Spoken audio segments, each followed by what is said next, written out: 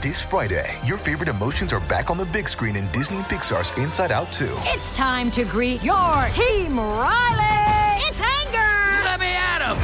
Fear. Safety checklist is complete. Disgust. Ew.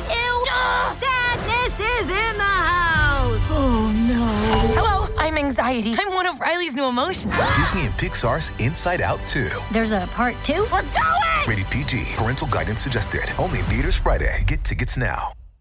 If you've got a thirst for knowledge that never quits, Brightside Podcasts are just what you need. Whether you're into recent discoveries, space exploration, true stories, or useful tips for self-improvement, psychology, gadgets, or just your day-to-day routine, there's something for everyone. The first thing that can tell something about a person is the way they walk. Those who walk fast and confidently hold their head up. They're focused and great problem solvers.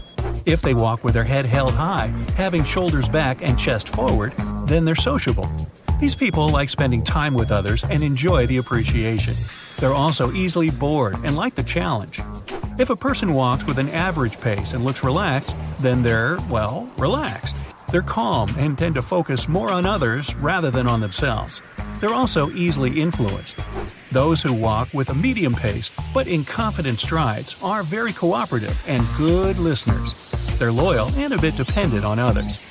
Those who walk slowly and keep their head lowered are likely to be introverted and shy. If they cross their arms, then they're probably vulnerable and like to be alone. So here's a trick.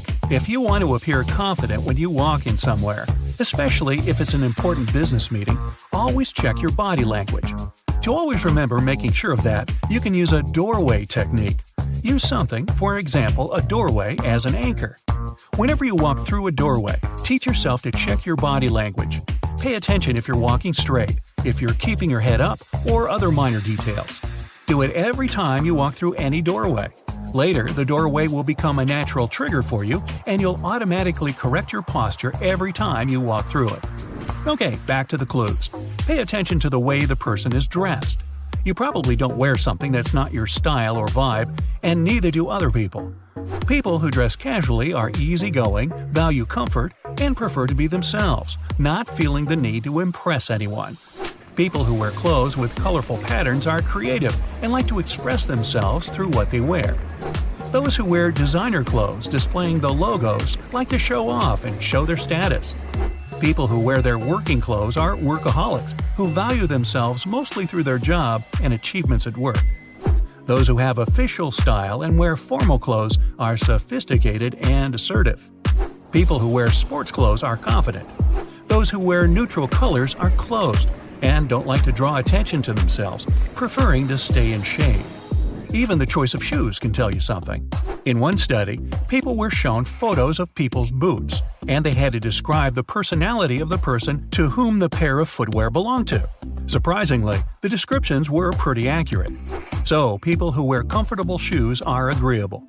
People whose shoes are new or just in perfect condition are clingy and anxious. Ankle boots lovers are pushy. If a person has a bag, pay attention to how they carry it. If it's in front of their body, kept close, then they're a cautious and shy person. Now, let's turn to the handshake. It's not just a social ritual, but also a way to get the first impression about the person. A dominant handshake is when the person flips their hand over yours with their palm facing down. This is a dominant person trying to show who's the boss here. They like to take control over others, don't like to take anyone's opinion into account, and might even be a bit pushy sometimes. A submissive handshake is the opposite position, where the person's palm is facing up and their hand is covered by yours. This means the person isn't confident, and you can easily dominate them if you wish. Another one is a floppy handshake, where the person doesn't really give your hand a shake.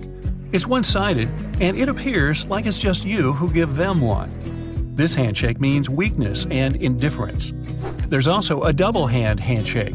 It's when a person uses both their hands, usually placing the second hand on the back of the other person's hand. This type says the person accepts the other person's dominance, but invites them for discussion.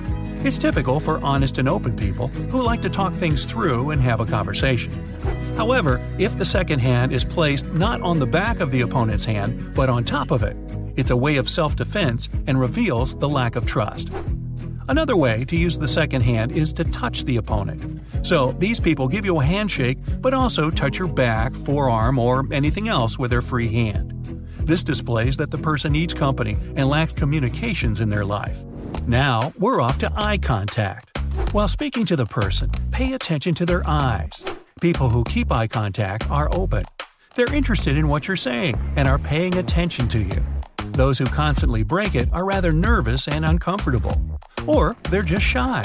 Shy people can't keep eye contact for long because they consider it invasive. If the person blinks a lot, it means they're distressed. And if their eyes are squinted, they're suspicious of you and don't trust you much. Pay attention to how the person treats people who work in service, like restaurant and hotel staff, retail and food service. Service staff have to be nice to the customer, but the customer doesn't have to return the attitude. In this case, the customer is in the position of power. So pay attention how they behave when they have that power. Do they choose to be nice, or do they prefer to treat people poorly when they don't have the obligation to be good guys? Power reveals people's true personality. If a person appears to be nice with you, but they're rude with a waiter in a restaurant, they're not a person to be trusted. Overall, how polite the person is also a good indicator of their identity. Yes, if a person knows and uses words like please and thank you, then they must be a good person who is considerate and empathetic and respects other people. And, well, if they're rude to others, especially to those who have a lower social status, then they're overprivileged and, well, simply rude. Interestingly, the way animals react to a person can also tell a lot about their personality. Animals don't judge anyone by their looks, their way of thinking, or education. So, they're way harder to mess up than with people. Animals draw their opinions based on people's vibe, body language, and facial expressions, which are way harder to control. Some believe that animals just have some sixth sense, and they can smell if a person is good or not. So if animals like someone, then it must be a nice person. Pay attention to the person's reading preferences. People who enjoy classics are empathetic and like to get to know others profoundly. Fantasy books lovers are true daydreamers who like to escape reality and are sometimes out of this world. Historical fiction people are perfectionists who pay attention even to minor details. And horror readers are adventurous and always seeking some adrenaline. People who check their smartphones all the time are probably emotionally unstable. Checking the phone is a way for them to up their mood. People who argue all the time, even when there's no valid reason for that, are narcissistic and self-focused. However, if the person argues, but for a reason and carefully picks their arguments, it simply means that they like a good debate. If a person eats fast, it might mean they have a high level of anxiety, or they have theater tickets and are running late. Also, pay attention to where a person looks when they're drinking from a cup. Those who look inside the cup are idealistic and introspective people who constantly reflect on their feelings and emotions. People who look out of the cup are usually extroverted, carefree, and trusting, but they can be easily influenced. Some people close their eyes when they drink.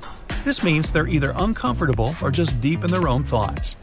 When people clink glasses, those whose glass is higher have a high self-esteem, and those who place their glasses lower think of themselves worse than they are. People who are highly intelligent tend to have a sloppy handwriting. So if you can't read a note from your colleague or a random person you just met, don't judge them too closely. You might have just made the acquaintance of a genius.